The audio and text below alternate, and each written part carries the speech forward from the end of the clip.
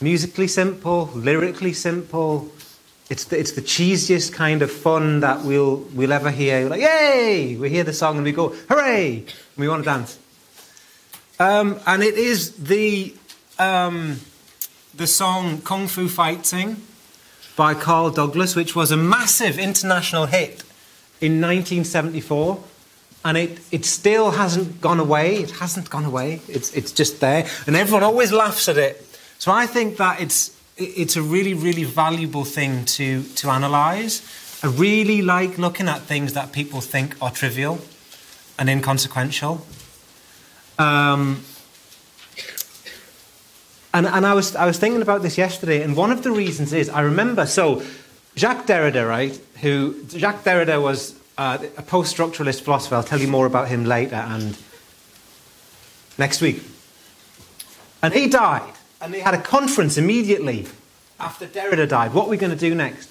And there was this guy, this philosopher, talking about Derrida's work and saying Jacques Derrida argued that every text above a certain level of complexity, blah, blah, blah, blah, blah. And he kept saying this, every text above a certain level of complexity. And I was thinking, when did Derrida ever talk about the need for text to be beyond a certain level of complexity? He never ever said that. So since then, I've always chosen texts that are supposedly simplistic and simple, because if we're only looking for these texts that are above a certain level of complexity, then we're going to look at modernist literature and avant-garde art, and we're going to be reactivating the high-low boundary, like there's high culture, which is the intellectual stuff, and there's low culture, which isn't. And I think that a song like Everybody Was Kung Fu Fighting is an important intellectual document, an important, complex, sophisticated, consequential, cultural document, and I want to explore it. We're going to look at it, we're going to take it seriously, and it's going to be a kind of an example of the analysis of the representation of a song. So first I'll play you the song. I'm going to play it two versions. I'll play the full version the first time. I might not play you the full version of all of the different iterations of the song, some of which I've shared here. So, 1974, right? Carl Douglas appears on Top of the Pops. Top of the Pops was just about the only popular music television show that was running. It was used to be on a Thursday night, I think just after Tomorrow's World, right? It was a big deal. It was massive. And subsequent, the thing with Top of the Pops was, when a band or an artist couldn't appear on Top of the Pops in Britain, because it was the only outlet to get visibility and to get people buying your records, they would make a music video, which they didn't call a music video at the time, but we would call it a music video now. So Britain was one of the first countries where the music industry, the popular music industry, started to produce music videos. And this is a slight digression, but it's relevant. Because when MTV was formed and founded and first broadcast in 1981 in the United States, they were really hungry for music videos. And American bands and bands from the rest of the world weren't producing music videos because they didn't have Top of the Pops, which needed them. If they were on tour and they couldn't appear on Top of the Pops, they had to give them something, a film. So what happened was, really interestingly, is that a load of British bands who were relatively obscure, like, they'd sold a few thousand records in Britain, their videos are played on MTV in 1981 and through the early 80s. And all of a sudden they become like these massive, mega successful bands in America. So you had bands like A Flock of Seagulls and all these really sort of weird early 80s bands that went from nothing and they were catapulted into massive stardom and riches thanks to music videos. So it just goes to show you the power of media in that respect. So this is before music videos. So the first version was his first performance on Top of the Pops. Look at how bored the audience look. They don't know this guy. They don't give a monkeys about him. And then there's an original music video which has been constructed from edited together bits and pieces of Top of the Pops performances, by which time the audience are much more interested. So we'll just look at the first version first. First version on Top of the Pops.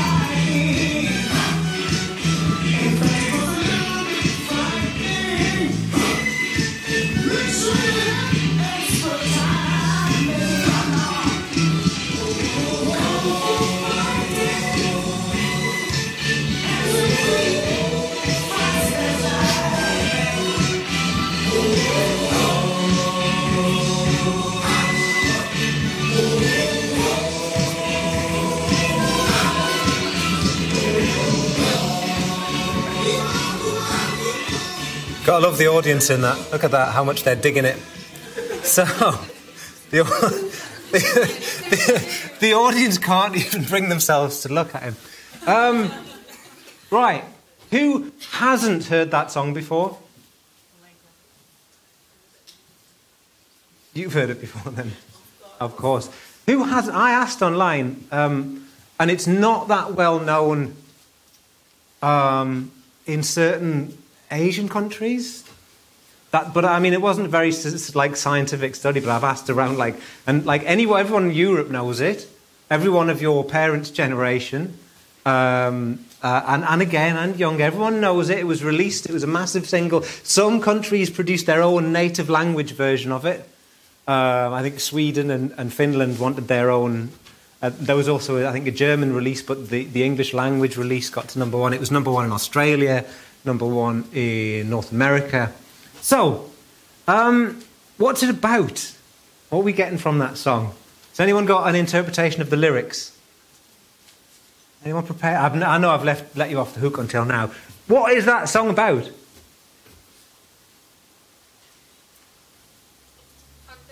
It's about Kung Fu. It is. It is about Kung Fu. It's about Kung Fu fighting. The answer is in the title, really, isn't it? So everybody was Kung Fu fighting. Do we have any advance on who this everybody is? Everybody in the world? Everybody in Chinatown? We'll look at the lyrics in more detail later. So, we've looked at it, we've listened to the lyrics, we still haven't got actually, it's quite hard to come out with a completely coherent interpretation of the lyrics. I was surprised that it took me about 2 days. Well, you know that thing where you kind of spend a long time looking at things going, what is this about? And then the next day you wake up and go, oh, that's what it's about. It was like, I didn't spend 2 whole days like meditating under a tree on the kind of puzzle of what the lyrics might mean. But, so we've got the visuals of it. So we can see Carl. We know what Carl looks like. We know what Carl's wearing. We've heard the music, we've heard the lyrics, but we haven't fully got an interpretation yet. Let's have a look at the official music video, which wasn't the original music video, but nonetheless.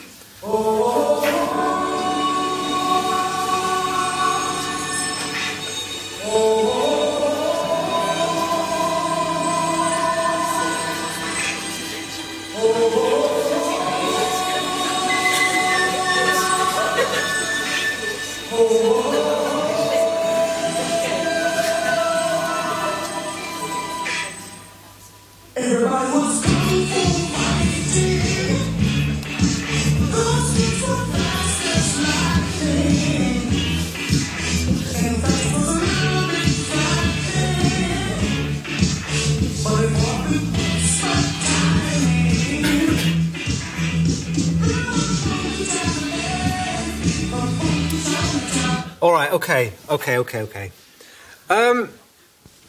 So that's the music video, right? It wasn't the music video as such. That was just cobbled together afterwards from performances on Top of the Pops.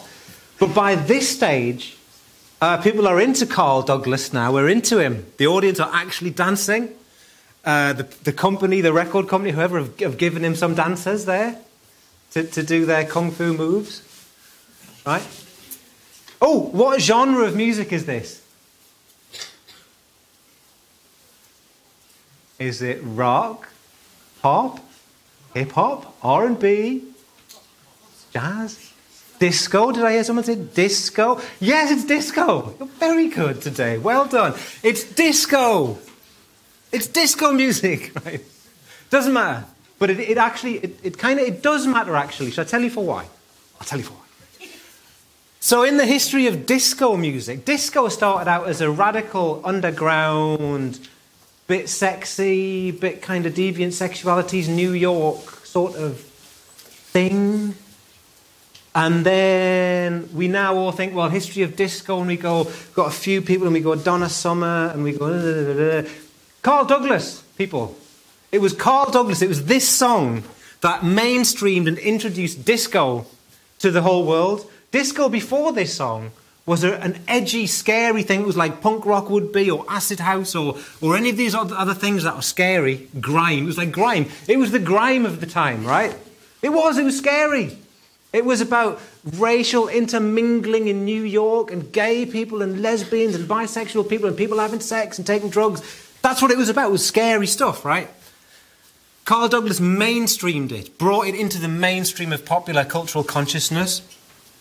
The song was released in 1974. This is the year after the Bruce Lee film Enter the Dragon, which was the mainstreaming of martial arts. It was the first film, second film really, but first film that actually used the term martial arts. This was a massive global hit. So you've got Enter the Dragon, this new craze, the Kung Fu craze. 1973 is when people identified the Kung Fu craze. And it was all about Bruce Lee, one or two other people. And then this song comes along riding on the crest, right, like the Silver Surfer, of the wave of the Kung Fu craze and this new, radical new sound called disco. Radical new sound. And the lyrically, it's talking about this thing that everyone's into. Everybody's into Kung Fu fighting. And this phrase is stuck. This phrase, everybody was Kung Fu fighting, has not gone away. Academics have written books called Everybody Was Kung Fu Fighting. And one thing that I've noticed about those books is they never actually talk about this song. They never do. Any academic article you read, Everybody Was Kung Fu Fighting, as the title, they never mention it. Ever. So I'm redressing this balance. Anyway, we've got Everybody Was Kung Fu Fighting. Why won't it go away? We love this song. We still love it. You know it. Younger people than you know it. Older people than me know this song. It won't go away because it keeps being what we might call remediated, reiterated, reused, retooled, represented. So, for example, if we go to a 1990s film, this is Rush Hour.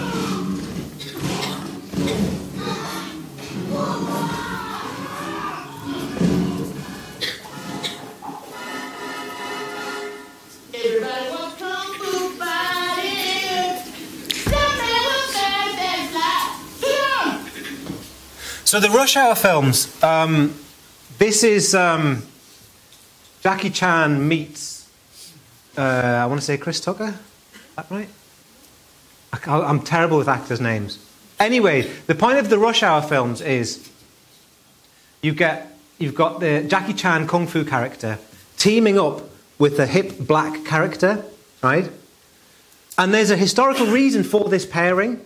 And the historical reason for this pairing is that in the history of the dissemination of martial arts films, they were first of all imported from Hong Kong in particular, and Japan also. And they were played in the poorest cinemas, in the poorest areas, the ones that couldn't afford to show the big budget films in America. And the audiences for the first martial arts films, the kung fu films, the Japanese samurai films, were poor Hispanics and blacks. Right? And the connection was made very early on between these different ethnic demographics. And the film industry has always known this. The film industry was the first one to catch on. So if you look at a film like Enter the Dragon, which I know most of you haven't seen, it's a James Bond film, and they wanted it to star Bruce Lee.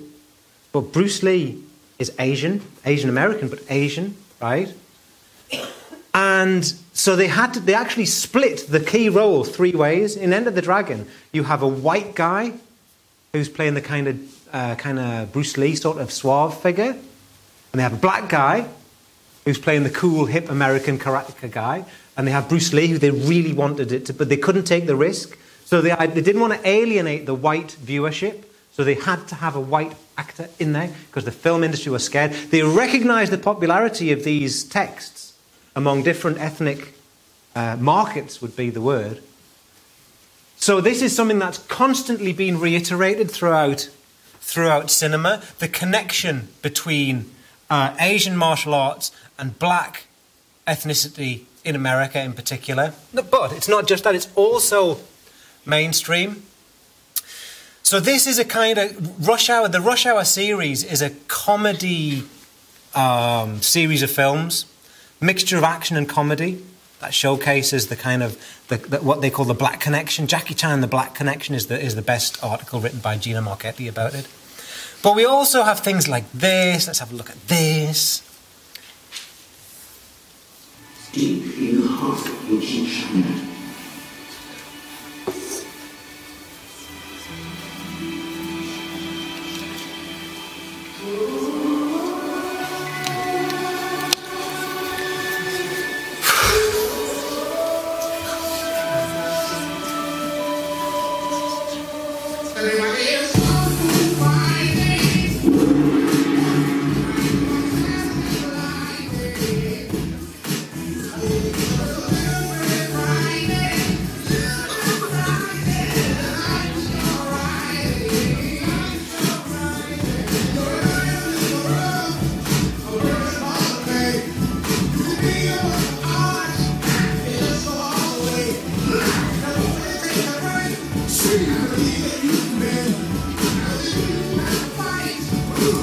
Now, if you look at just the visuals of this, think about this module.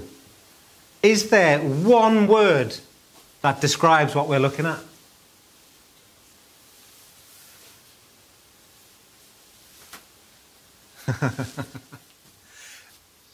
Orientalism. Yeah, are we there? You remember Orientalism?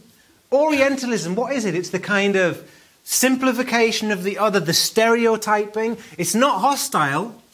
It's not a hostile simplifying or stereotyping, but nonetheless it's the reduction of the other group, the other culture, the other thing, to a simplistic stereotype. So the question is this Orientalism?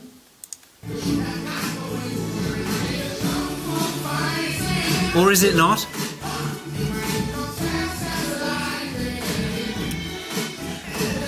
Oh. Okay, I'm going to go with yes, it is. I'm going to say that. I'm going to suggest that is Orientalist. I mean, we're going to ask that question again about the original song, the song itself and the first artist. Is it Orientalist? Is it therefore racist? And is it, and this is a really good one, is it cultural appropriation?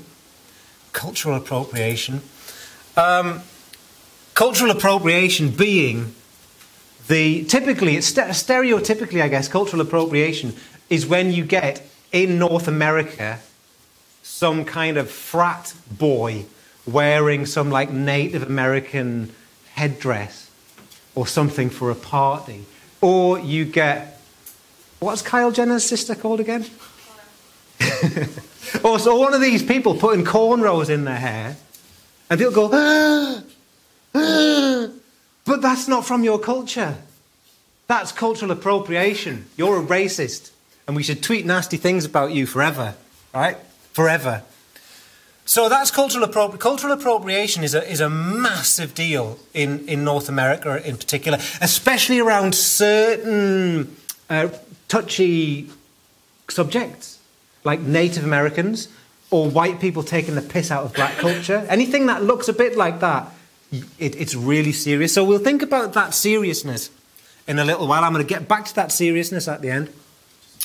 But at the minute we have playfulness. So we have the playfulness of Rush Hour, and we have the playfulness of the promotional materials around the Kung Fu Panda franchise. So this song, and then there's the Vamps doing their thing, for better or for worse.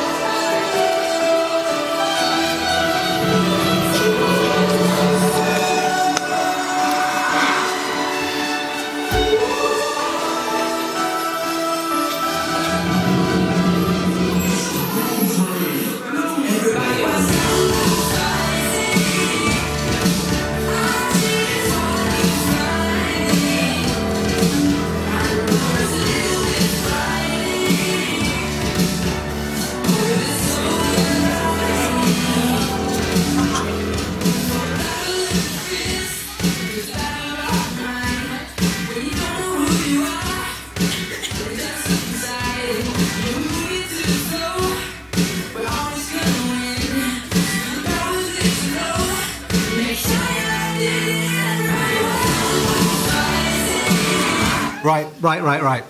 Okay, we could dig deeper into that, but now, an interesting thing that occurs to me. I quite like looking at all these different things over and over again, because then different questions start to emerge. Like, so when we watch this CeeLo Green and Jack Black video, and then we compare it to this one, and we go, well, which one's more Orientalist? Which one's worse? Which one would you rather be in? I'd go with the Vamps. I'd rather be in a CGI one that isn't full of, like, Kung Fu Chinaman stereotypes. This one, I'm thinking, I struggle with this one slightly, this CeeLo Green one, because it's so organised by Orientalist imagery. This one's organised more by the kind of CGI cartoon animation imagery of the Kung Fu Panda things themselves. So this one's more like the cartoon, so it seems a little bit more innocent. But then we can send this back the other way and go, hang on a minute.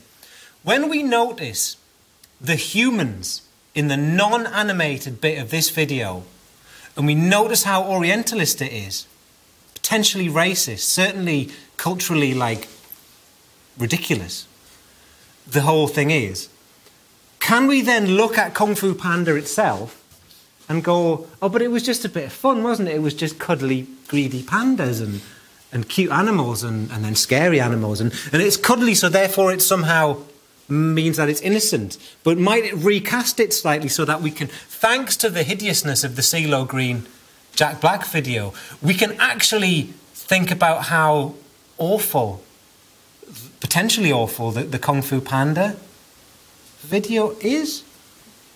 Maybe? We can judge it harshly, but is it about judging it harshly? Yes, ultimately it is. We also have it outside of the movie. So we've moved from the realm of pop music into the realms of movies, as my children say. It's films. It's films, not movies. You're British, not American. Movies, but, you know, movies. Anyway, they don't watch movies, they watch YouTube. Right, so, moved from pop music, we've moved into film, movies, back into pop music, and now it also exists in gaming and on Wii's and on Nintendos.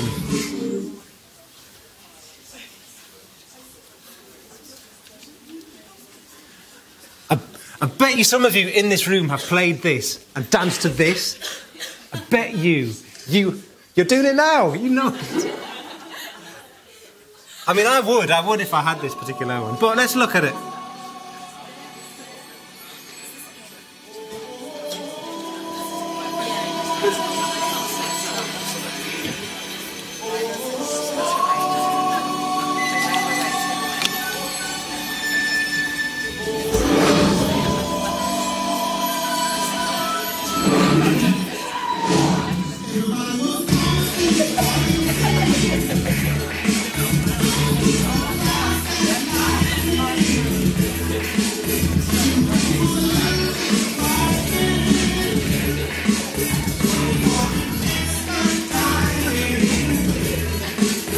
Right, you get the picture. You have, haven't you? Who has? Come on. Who's danced to that? Good. And it's actually, when I found this the other day, when I was looking for clips to show you, all the dance moves I have, like, my daughter does them. I've never heard her playing that song, but that whole thing, that's the way they move. Anyway, there was a sociologist called Marcel Mauss, right, who noticed that. So this was in the 19-somethingsies, right, ages ago. And he noticed that after the release of a Hollywood film in France, in Paris, all the teenagers that he saw around the place were walking differently. And it was like that eureka moment, or that apple drop moment for Isaac Newton. It was like, shit. Look at the influence that media has on people. So you've got Parisian teenagers walking a certain way one day, and then they go and see a cowboy film or something. I don't know what it would be.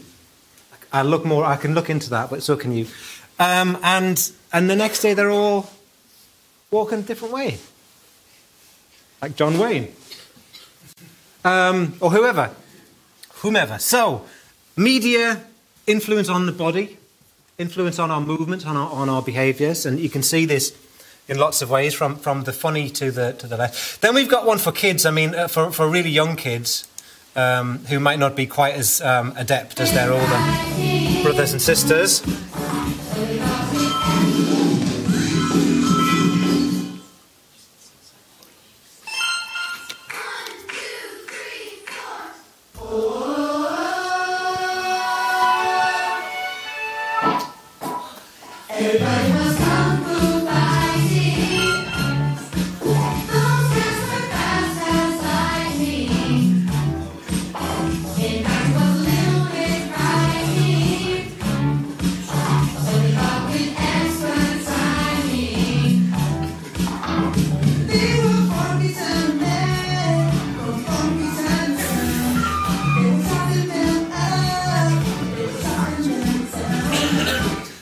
So that's simpler dance moves, and also it's more smiley.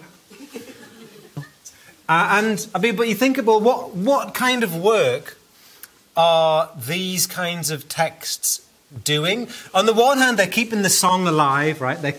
It's a nice song. Because disco moved on from being this radical, edgy, sexual, ethnic kind of like multicultural thing to being bland. Disco became mainstream music pretty quick. So that means that Kung Fu Fighting, the song, the original, becomes quite easy listening. It's easy listening quite quickly.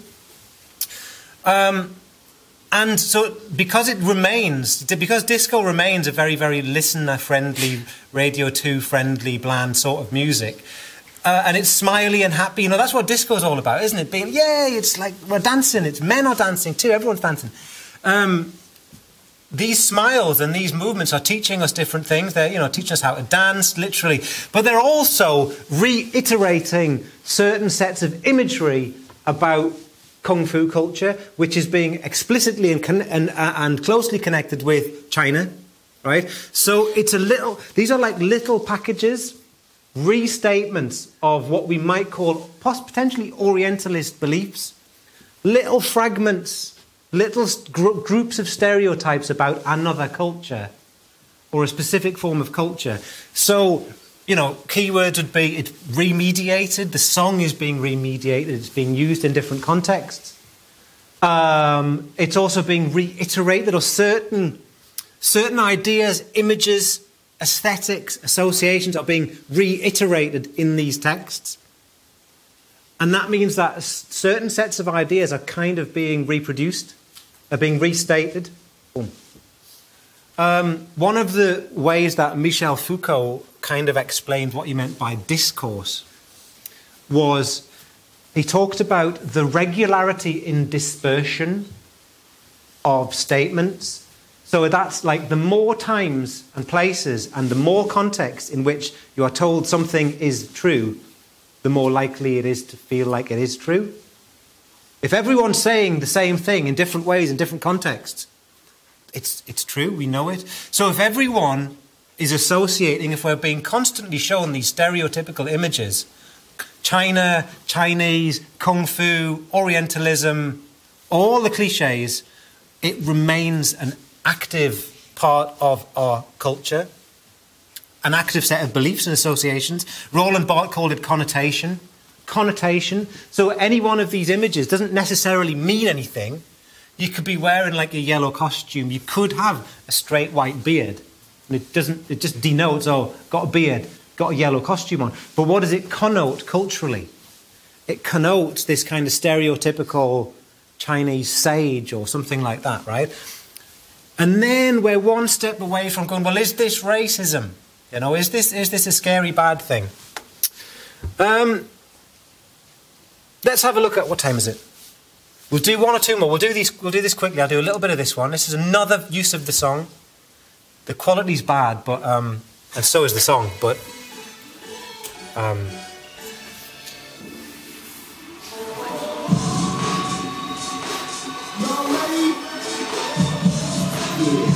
but Carl Douglas is in it.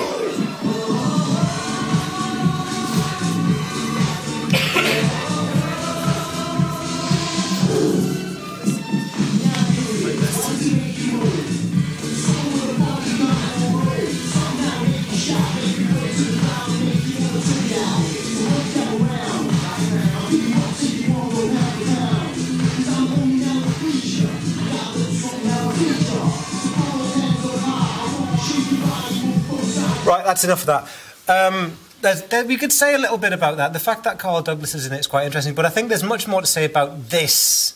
So we'll have a quick look at this one. Since there were 12 surgical residents at Sacred Heart fighting for 4 attending spots, Turk was asking for the senior staff. Oh, damn. I left my briefcase upstairs. Turk thought he was the only one who heard that. Dr. Ray! Dr. Ray! I got your brief!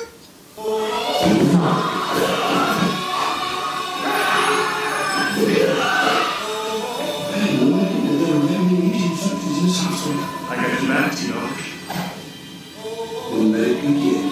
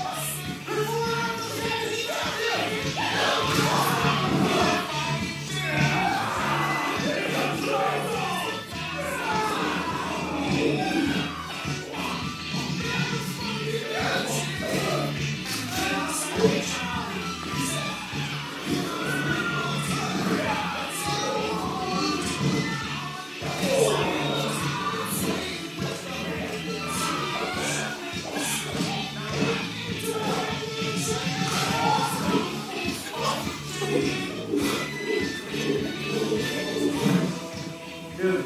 Yeah, take out my basket. Betrayal box.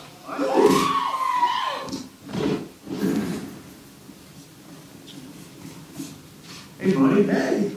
Betrayal 5. Dr. White! Now, there's a very great deal that you could say about that clip. If you were to look at that clip in terms of what intertextual references it's making, it all refers back to the film culture of the 1970s. All refers back to Bruce Lee films. The whole thing is a replaying of Bruce Lee films. But it also kind of pokes fun at that, right? It makes it all seem a bit funny It's a bit the way that everybody was kung fu fighting seems to as well. Like, we hear the song, you probably never will again hear it and go, yay! You'll probably go, God, that lecture. Do you remember that lecture? But the song tends to go, you kind of hear it go, yay! It's this stupid song. You all laugh, right? And so we see the references, the amusing kind of comedic references to these once serious films, Bruce Lee films in particular. And a certain impulse in academic scholarship, certainly in North America, has been to judge this kind of thing really harshly and go, look at the way that television program, probably produced by white guys, ridicules Asian culture and ridicules the black connection with that culture. And I think that impulse is wrong, because I think that it's more like a shared kind of delight in it. A delight in this kind of movement, a delight in these kind of cultural references. But we'll get back to that later. What I think we'll do now is, this is quite an appropriate point to sort of stop and have our little break. We've put all these questions on the table. We're going to look at a case study or two. We're going to look at two case studies which suggest that this song, is racist. Just is racist, and then I'm going to complicate that a little bit. So we can have 10 minutes today, because I'm ahead of schedule. So 10 minutes.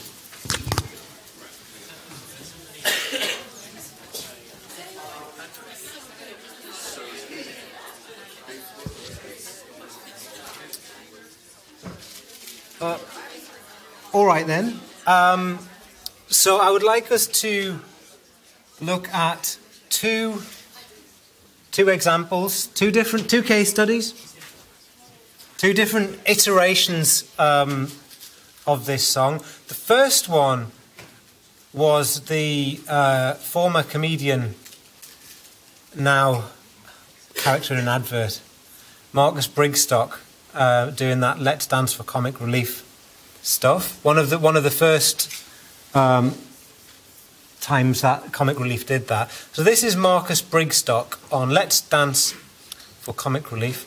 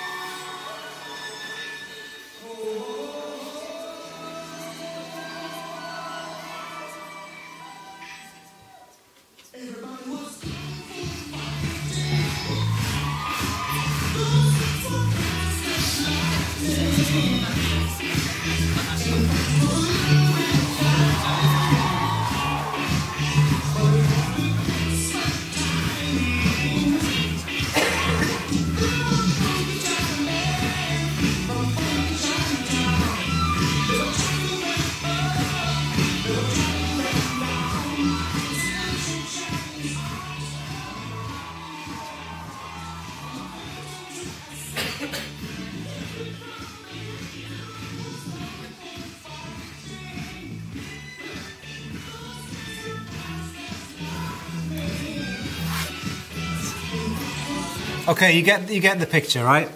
You get the picture. The next example I want to look at, the next case study, is this, which was a story widely reported in the Daily Mail, in particular the Daily Mail. Pub singer arrested for racism after Chinese passers-by hear him perform kung fu fighting. Right? Later that night, he was phoned at a Chinese restaurant and then arrested. A pub singer has been arrested on suspicion of racism for singing the classic chart hit Kung Fu Fighting. The song, performed by Simon Ledger, 34, is said to have offended two Chinese people as they walked past the bar where he was singing.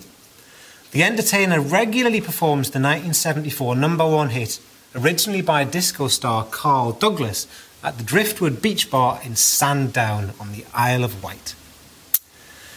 But after one of the passers-by reported his routine on Sunday afternoon, Mr. Ledger was arrested on suspicion of racially aggravated harassment. We were performing kung fu fighting as we do during all our sets, he said. People of all races were loving it. Chinese people have never been offended by it before. But this lad walking past with his mum started swearing at us and making obscene hand gestures before taking a picture on his mobile phone. We hadn't even seen them when he started the song. He must have phoned the police. Officers later called Mr. Ledger while he was eating in a Chinese restaurant to arrange a meeting. The singer assumed it was a prank, but he was later arrested and is still under investigation. They seemed pretty amazed, but said the law is the law and it was their duty, he's reported to have said. It's political correctness gone potty. There are plenty of Welsh people at our shows. Does it mean I can't play any Tom Jones? Right? So, now, 2 examples. First one by Marcus Brigstock, performing in kind of oriental drag, based on one joke. I guess the joke is, isn't it funny to be dressed up like a funky Chinaman and doing kung fu? And the second one is the story of someone allegedly just playing the song anyway as part of a set, and some people take offence, and he is accused of racially aggravated harassment. Now, these are 2 different examples in 2 different contexts, using the same song. So what are we to make of them? Like, no one actually, as far as I know, has accused Marcus Brigstock of a kind of racism or something. All I know is that when I saw that, I was watching Let's Dance for Comic Relief that night, and it made me feel like viscerally disgusted. Like I was offended on behalf of all Chinese people, right? Which I have no right to be or to do. But I thought, this is just racism. It's just racism. It's like one year I went to an amateur pantomime. Like, it wasn't a professional pantomime, it was an amateur pantomime. And it was Aladdin. And a lot of Aladdin is set in China. Which I had forgotten that. Aladdin is all set in China. They all go to China. And it was based on one joke all the way through. The joke was, don't Chinese people speak English with funny accents? That was the joke, right? And I was sitting there like, I can't believe. So I turned into that man, and I was straight back home emailing them. This is just racism. And they wrote back to me and said, it's not racism, it's comedy. And I was like, it's a big, steaming pile of shit, right? And my question was, would all those actors who went out there on the stage doing this joke that lasted the entire play, the entire performance, taking the mickey out of Chinese names, etc., would they have been as happy and as convinced it wasn't racist if they went out on the stage and they saw like 2 coachloads of Chinese tourists in the audience? I think they wouldn't. I think they would have gone, oh shit, I wish we'd thought about this. Right? There's something problematic. Let's go problematic with this parodic performance, this ironic, joking performance of another culture. So that's even it's just a bit of a laugh line. It was just a joke, it was just a bit of fun response. And now I think you're on dodgy ground there. Anyway, then we have the case of the performer who claims he's just performing a song that he always plays, and it was just a 1970s hit, and everyone knows it and everyone loves it. And people in the audience apparently getting offended and saying he wasn't just playing the song. Oh, I did look into this. There are other stories. There was a lot more people were interviewed, and this story ran for a little while. And the Chinese people apparently said he was doing something else, and when they came into the bar or into the location, he started playing the song at them. Right? So like you're playing a song at somebody. That's what they said. He was playing this song like aggressively at us. And you think, well, can such a thing take place? And the answer is yes. It can. If anyone's ever experienced chants on football pitches or lovely people in playgrounds singing songs at other people, if you've got a group of lads singing "Isn't She Lovely" at a girl, that's probably not nice. It's probably not it's not being used as a love song in that way. So, and the other good thing, and this is a really interesting thing that I wanted to mention, they actually wheeled out Carl Douglas for interviews and asked him about the song. And he said, the song isn't racist. It's a meeting of two different cultures, East and West. Right? It's a melding of two different cultures, East and West. And I think this is really important and really salient and really problematic, because the song musically is organised by what they call the Oriental riff, right? There have been other terms for it, but musically, the song is organised at the start by this, or a version of this. Yeah? Or here's a slightly different iteration of the same. Yeah? And it appears in lots of different versions across lots of different pop songs. Lots of people have used it. The Vapors have used it. Kirsten Dunst has used it. David Bowie's used it. All sorts of people have used it. So. Right now making their debut on Summer Pops are the Vapors, just outside the top 30 with their single, Turning Japanese.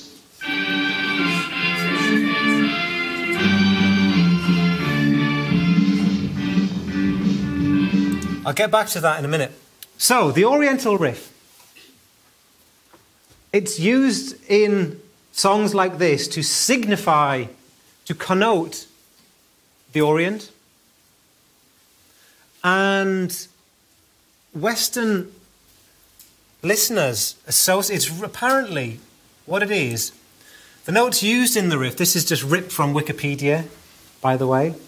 So if I was actually writing this in an essay, I would put quotation marks around it and give it a Harvard-style citation. But because it's just a lecture, I'm passing this off as my own knowledge of musical terminology. The notes used in the riff are part of a pentatonic scale and often harmonised with parallel open fourths, which makes the riff sound like East Asian music to a typical Western listener. So apparently the pentatonic scale is a musical scale that when Western listeners hear it, they think it sounds Oriental or Asian. So the history of the Oriental riff is quite interesting because it's got nothing whatsoever to do with China. And it was invented in 1847 for a performance of Aladdin in Paris. And it's been used ever since to signify either on a stage the appearance of some Chinese people, Chinese characters, or that we're now in a Chinese location. So it started off as a convenient sonic device to signal, like, here we are, this is where we are now. The same way you might signal whether you were in a kind of a Western frontier bar, or you're in a jazz club, or you would signal it that way. So it's been used as a dramatic device, but it has really no connection with Asia itself in any way. So if we think about Carl Douglas saying, Kung Fu fighting is a fusion of two cultures, East and West, it's actually not, is it? What it is it's a conversation, musically and lyrically, entirely within Western culture, about a Western notion of another culture. And I think that's... You find this more often than not in culture. You think you're dealing with something else. You think you might be dealing with issues to do with China, for example. And really there's literally no connection to China in this song, not musically. The guy singing it isn't Chinese. He's singing about some people that he thinks might have been Chinese. But it's really a kind of internal Western conversation about the Orient, about something else. And I think then if you look at, for example, let's have a little look at the Vapor song now. So we've had great, massive international success on the part of Carl Douglas and his mid-70s song. The Vapors come along in 1980 and think, well, we'll have a bit of that then. So they use the same riff in a different way to write a song, not about China, but now about Japan. We're now making their debut on Top of the Pops on the Vapors, just outside the top 30 with their single, Turning Japanese.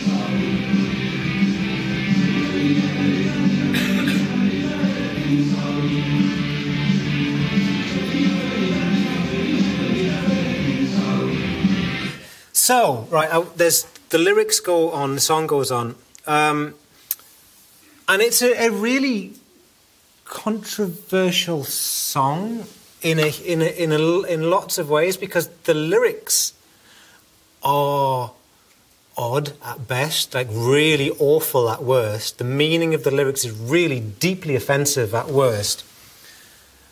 But the argument, so, on the one hand, I think I'm turning Japanese. I think I'm going mad. I think I'm going insane. I think I'm becoming something that I wasn't before. I won't go through all the possible permutations of the lyrics, right? Because all of the permutations of the lyrics are awful.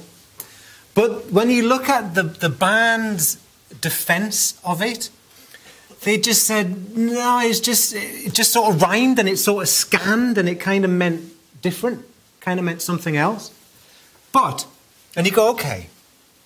And they actually said at one point, it could have been I'm turning Lebanese. But I think that that wouldn't have worked if they've already settled on the ding, ding, ding, ding, ding, ding, ding, ding. I think I'm turning Lebanese. I think it doesn't work. So my argument, well, not my argument, I think the sense is that there's something cultural going on in this song. There's also something cultural going on in the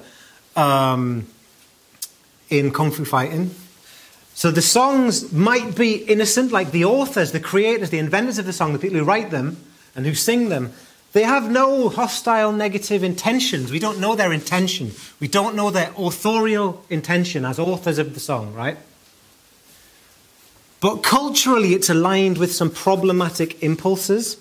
Now, they didn't make a video for this song. I don't know if those images of those Japanesey images were intercut later into this, or whether they showed them at the time of the performance on Top of the Pops. However, there is, if you look on YouTube, official videos galore for this song, right? Now, the Vapors didn't make a video for this song, so any official video or any video for it has been made by a fan, essentially. So they're fan-produced interpretations of what they think a good video of the song would be. So let's have a little look at this official video for Turning Japanese.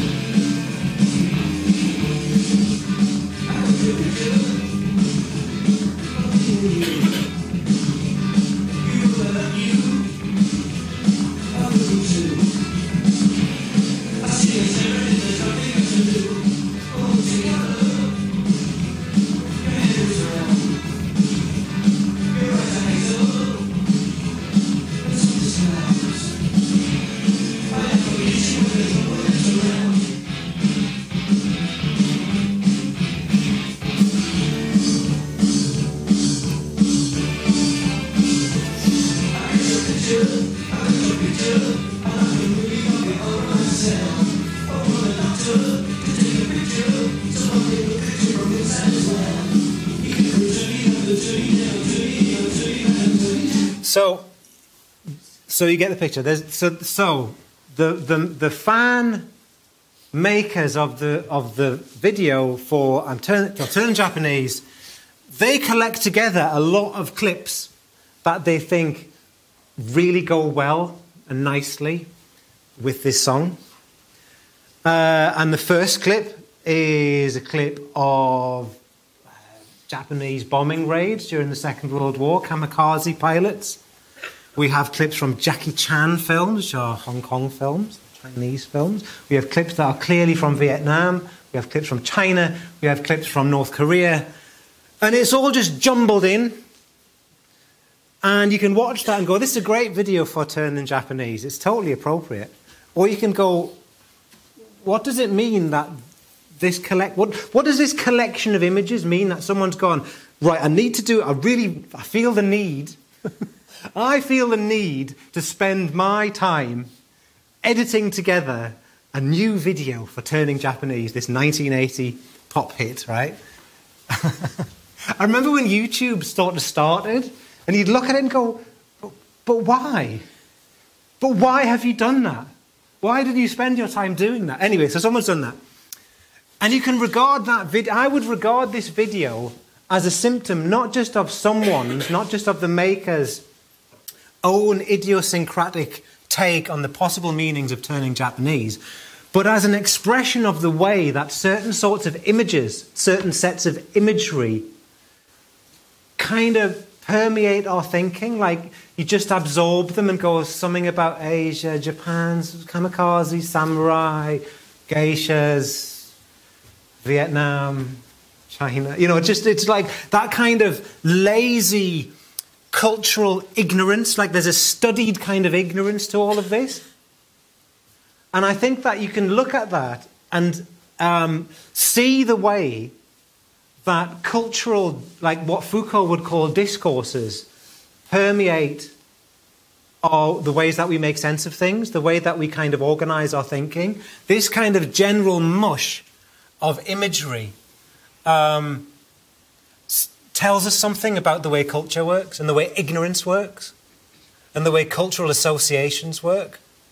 So we don't just have to, I mean, you could destroy this, you could judge it harshly. You can judge this song harshly, right? I think the Vapors Turning Japanese, you can judge it quite harshly lyrically. It has no redeeming features. I'm not even going to broach the Kirsten Dunst. Oh, you want me to? We'll do a quick look at the Kirsten Dunst version of this, right? This is a complete enigma to me.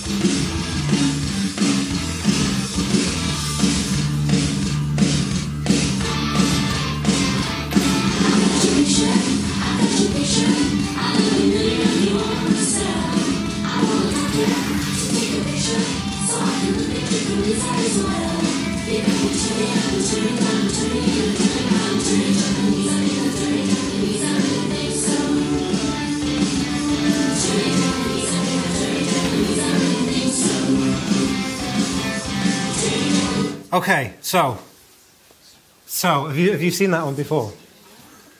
Right. So what do we make of that? I mean, I think that you can... So this is another silly video for a simple song, right?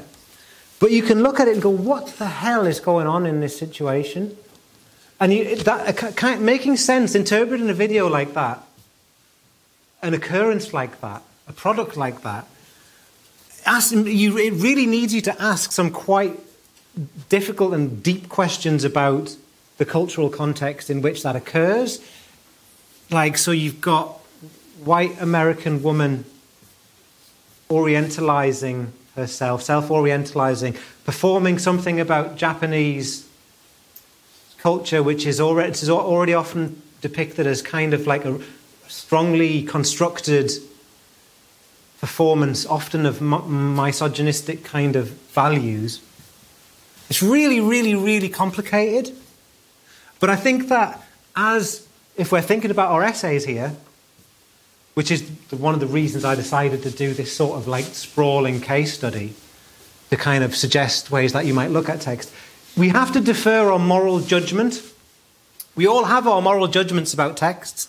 Like, I have my moral judgment about this official video for the Vapor song, and I have my moral judgments about Kung Fu Fighting itself. We put that on hold for a minute, and we think, what has gone into this text? What can we get out of it? What does it tell us about what is going on? And a cross-cultural text like this is incredibly complex and poses all sorts of questions about, well, we'll get to them now, about cultural appropriation, about race, about Orientalism or self-orientalization. And then you go, hang on a second though, does Japanese popular culture orientalize itself? And the answer to that is, of course, yes. Because all cultures capitalize on what sells. What do Westerners want? What does the market want? What does it want? But that's not just Oriental. It's like, what do American tourists who go to Loch Ness want? When they go to the Royal Mile in Edinburgh, what do they want? They want kilts, sporrans, and whiskey. That's what they want. So that's what we'll give them. Anyway, so with all of these things, let's go back to Kung Fu Fighting. Is it cultural appropriation? So what do we see in Kung Fu Fighting? We see that, everyone involved in it is dressing up in sort of Kung Fu-ish, sort of Chinese-ish, possibly clothes. Is dressing up or fancy dress, is that cultural appropriation? Is it a bad thing? Is it always a bad thing? And isn't all culture a kind of performance anyway? I mean, I feel really odd if I go to a martial arts club and you start to have to put on the supposedly indigenous uniform, it always feels a bit odd. This all feels a bit odd. But it's part and parcel of that practice. So I'm orientalizing myself, giving it all of this, using Chinese and Japanese terms and so on. But is that cultural appropriation, or is there something else going on in that? And then, what determines whether something is acceptable or not? And anyway, is culture actually someone's property? Who says I can't dress up in any way that I want and behave any way that I want, speak any language that I want, and have any religion that I want? Who says culture is owned by someone? Is it someone's property? Or is it just a kind of repository of textual features? So, Kirsten Dunst goes to Japan and goes to Tokyo and makes this wacky, fun, happy, bouncy around, kawaii video thing. Is that a crime? That kind of cultural cross-dressing? I think we need to think about, there are certain types of things that are obviously forms of cultural appropriation that would be wrong. So certain cultures have kind of like sacred forms of knowledge or forms of imagery that really only a select few people are allowed access to. But then you get kind of Western tourists who want to have them on a tea towel or a T-shirt. And I think that's really kind of dodgy ground there when you start to mess with it now. Like even in this country now, even in this country, it's against the law to deface the image of the Queen, of the monarch. In North America, you're not allowed to walk on the Stars and Stripes, the Star-Spangled Banner. You're not allowed to.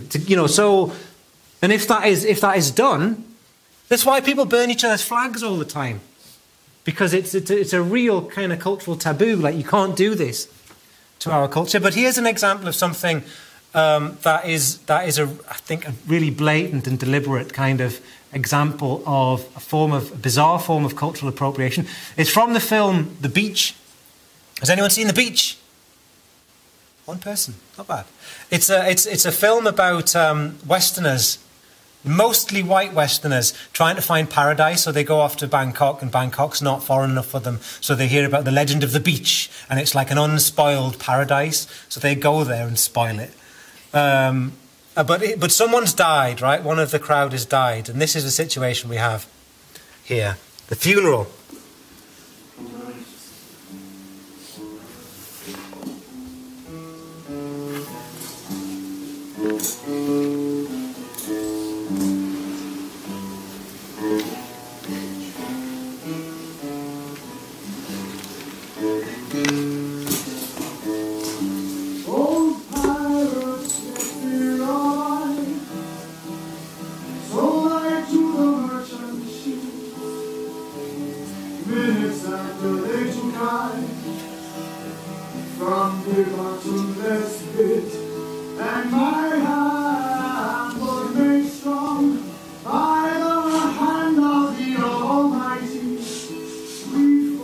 Probably enough, actually. So basically what we're dealing with here is, what we've got in this situation is Mr. White Dreadlocks playing his guitar and singing Redemption Song, which is the Bob Marley song, which is essentially about his entire culture having been pulled into slavery. It's about being, it's like from the first person of having been enslaved. So it's a very Afro-Caribbean kind of special song about a very, very unique and terrible situation. So on the one hand, you can look at it and go, because I like that song. I like Bob Marley. And I would sing that song, and I probably have sung that song. But like, the film sets that up as a sort of irony, like, what the shit? Like, white dreadlocks singing. I mean, so then you can kind of go, this is ludicrous. And the term that we would be using now for that is cultural appropriation. I don't particularly like the term cultural appropriation, but it says something, because on the one hand, you can look at it, it's like one of those visual kind of paradoxes where you look at it and you go, it's fine, it's just a bloke singing Redemption Song. What's the problem? What's the big deal? Can't we all just sing anything? If we like it, we can sing it. Yes. But on the other hand, it's Mr. White Dreadlocks imagining himself to be the descendant of people who were pulled into slavery. So we are in a problematic situation. I mean, my personal response would be like to say, stop being a knob. You know, just you're not the descendant of black enslaved Africans. Who do you think you are? But I would joke, he would be my friend, and I would joke, say, come on, mate, white dreadlocks. And that would be the nature of our friendship. But I had dreadlocks once, by the way. However, in my own defense, they were part of a Mohican and they were flamingo pink.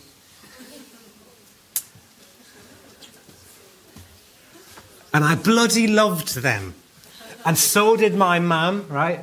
And before graduation, so university, getting ready for graduation, everybody went, oh shit, and they all dyed their hair brown again and kind of cut their dreadlocks off and all the rest of it.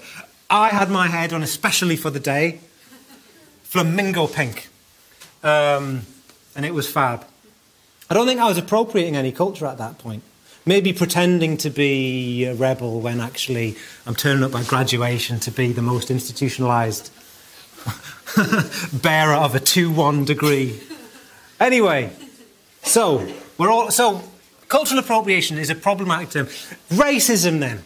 Is kung fu fighting racist? Is it inherently racist? Is it ever racist? Is it inescapably racist? Is it never, ever, never, never, never racist? Or is it potentially racist? And if so, where is the racism? Does the racism take place in the lyrics? Now we can see that if we're confronted with a text that is explicitly racist, like a song, like a chant, some kind of racist anthem, then we go, yeah, it's a racist song. And it's never going to not be, I think. I think it would be really hard. You could put it in a different context where it becomes a joke somehow, but... Or you could think about, there are films in which there are characters who are explicitly racist, but the film itself, you can't say the film itself is racist. I'm thinking of American History X here, but it shows my age. But the lyrics, the visuals, are the visuals racist? Is there a racism to the visual imagery around the song? Is the music racist? Or is it something to do with the context? So here, just quickly, we'll have a little look and we'll try and get to the bottom of this song, right? Everybody was kung fu fighting. Those kids, or indeed cats. So there's no agreement about what the lyrics actually are for this song. I've seen dozens of different versions of the lyrics. Those kids were fast as lightning. In fact, it was a little bit frightening, but they fought with expert timing. They were funky Chinamen from funky Chinatown. They were chopping them up. They were chopping them down.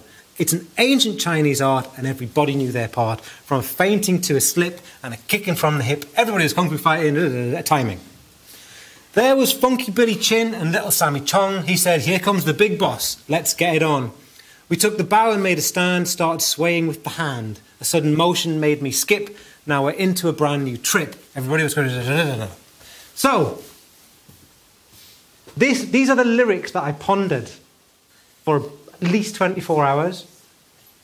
And eventually, after all the possible, is it everybody in the world who's kung fu fighting? No, not. But that's part of the appeal of it, because in the 70s everybody was into it. They make programs now called Everybody Was Kung Fu Fighting.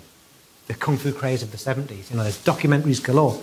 Everybody was kung fu fighting in 1973, 74. But nobody really knew how to do it. Everyone wanted to be kung fu fighting. Fast as lightning, they were. So was Bruce Lee. So it's fast, frightening, expert timing. That's kung fu. So there was some funky... So is he watching a demonstration? Is he talking about watching a film? Probably not. No. Because he's with at least some men from Chinatown. We've got Billy Chin and Sammy Chong, who presumably... So they might be in Chinatown. There's at least some people from Chinatown, right? And if you follow all the options down, I think the only thing is, he's coming back from his first ever kung fu class, and he's telling everybody about it. We went to this class, everybody was kung fu fighting, fast as lightning, da-da-da-da, and then here comes the big boss, so we had to get back to it because we were chatting. And the potential racist terms, Chinamen, as opposed to Chinese men. Possibly racist, yeah, it's got racist overtones, right? If we remember the Big Lebowski. Dude, the preferred nomenclature is Asian American, right? Not Chinaman. Who's seen the Big Lebowski? I want you all to make me a solemn pledge that you will watch the Big Lebowski as soon as is humanly possible. Who's with me? Who's with me? Who's with me? 1, 2. Watch the Big Lebowski.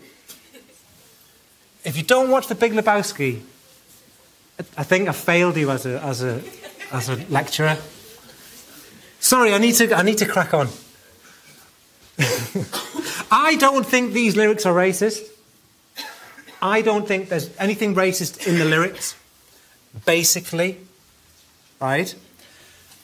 I think that perhaps there's something Orientalist in the visuals and in the music, but I think that ultimately we're going to have to say that context is everything. I think that it's Orientalist through and through, but Orientalism isn't necessarily negative. It's just a thing. For Edward Said, when he's writing about Orientalism, a very specific history of Orientalism in the West, it is a problem. He's regarding it as a Western problem. But actually, I think that when you look at the visuals here, yes, I think this is quite Orientalist, but I think this is anyone who dresses up and gets into kind of martial arts culture. If you Google, this was a Google search for visuals for martial artists, there's a lot of cultural cross-dressing here, a lot of fantasizing about our own identity. And if we Google Orientalism, visual, like just an image search, this is the classic stuff that Said is talking about. And it is heavily connected to political issues that exist today. If you Google Chinese Kung Fu, you see that actually the Chinese martial arts industry, the Chinese cultural industry is all over this. They're trying to capitalize on it. This is what you call self-orientalizing as well. Orientalism isn't necessarily a bad thing. Orientalism can be that thing that gets you into a foreign cultural practice, can be that thing that fuels or oils or sparks a kind of cross-cultural encounter. So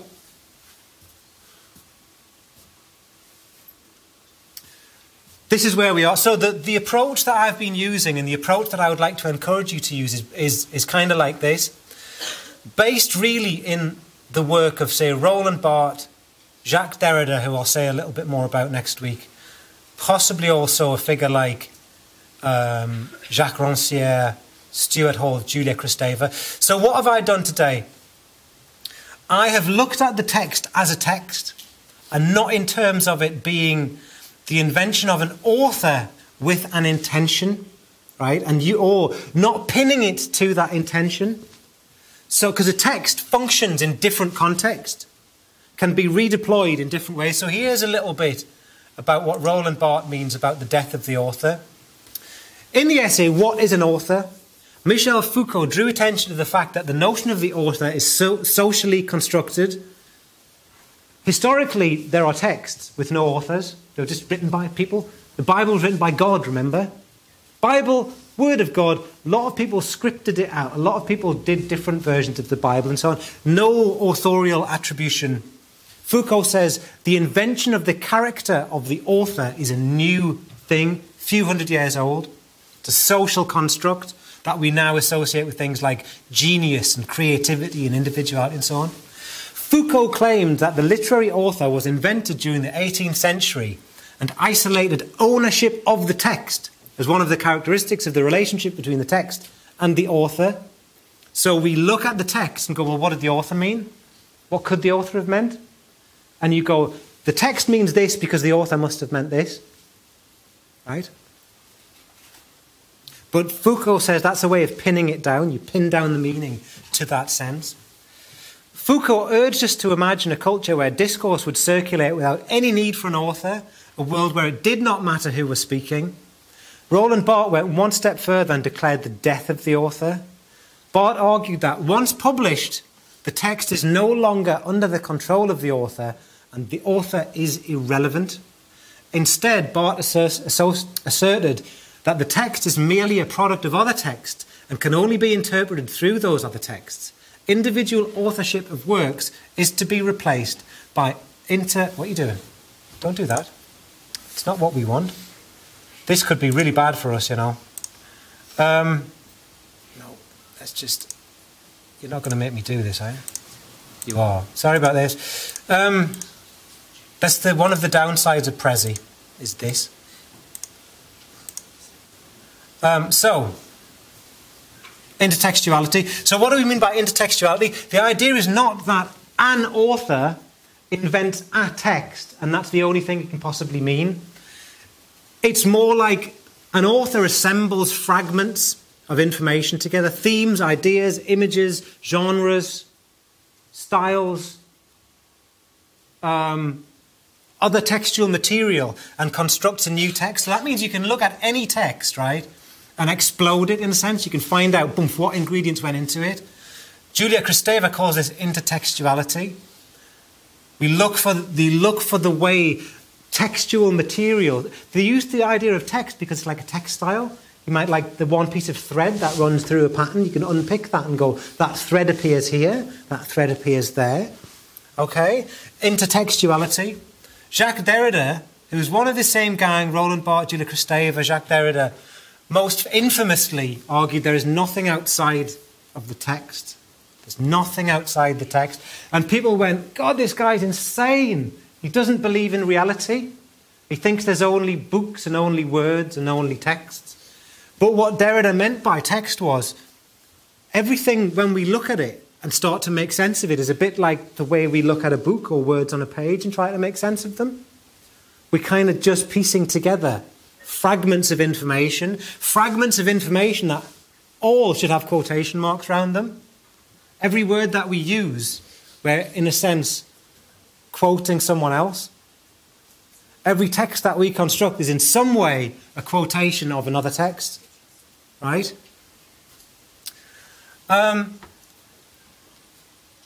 So Stuart Hall would argue that you need to look at the discursive conjuncture or the context before you decide what something is. So if we've looked a little bit at some iterations of Kung Fu fighting, right, and a few other things, each one of those iterations in a time and a place and a cultural context made it into something very different. It's the same text, same sounds, same words often, right?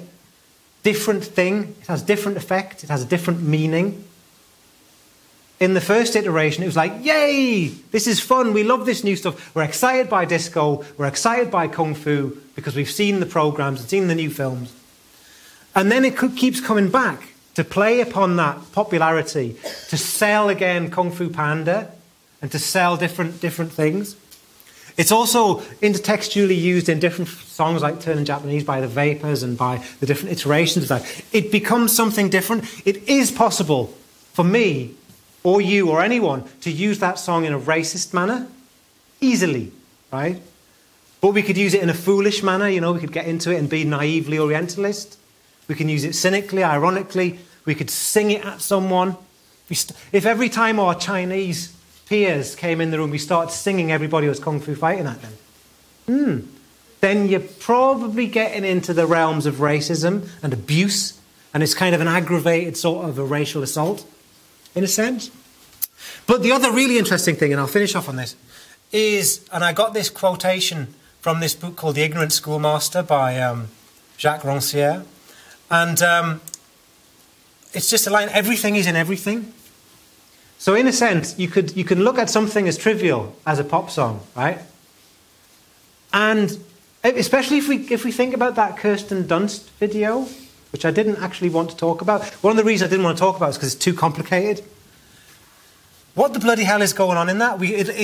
Analysing that and making sense of that, we need to make some sense of what we think Japanese culture is all about, popular culture, gendered culture, cultural cross-dressing. It asks us to make sense of that text. We also have to make sense of an enormous amount of context. So everything is in everything. Which is one of the reasons I really like looking at supposedly trivial text, which is where I began, which is where I'll stop. Okay? Thank you. We'll leave it at that.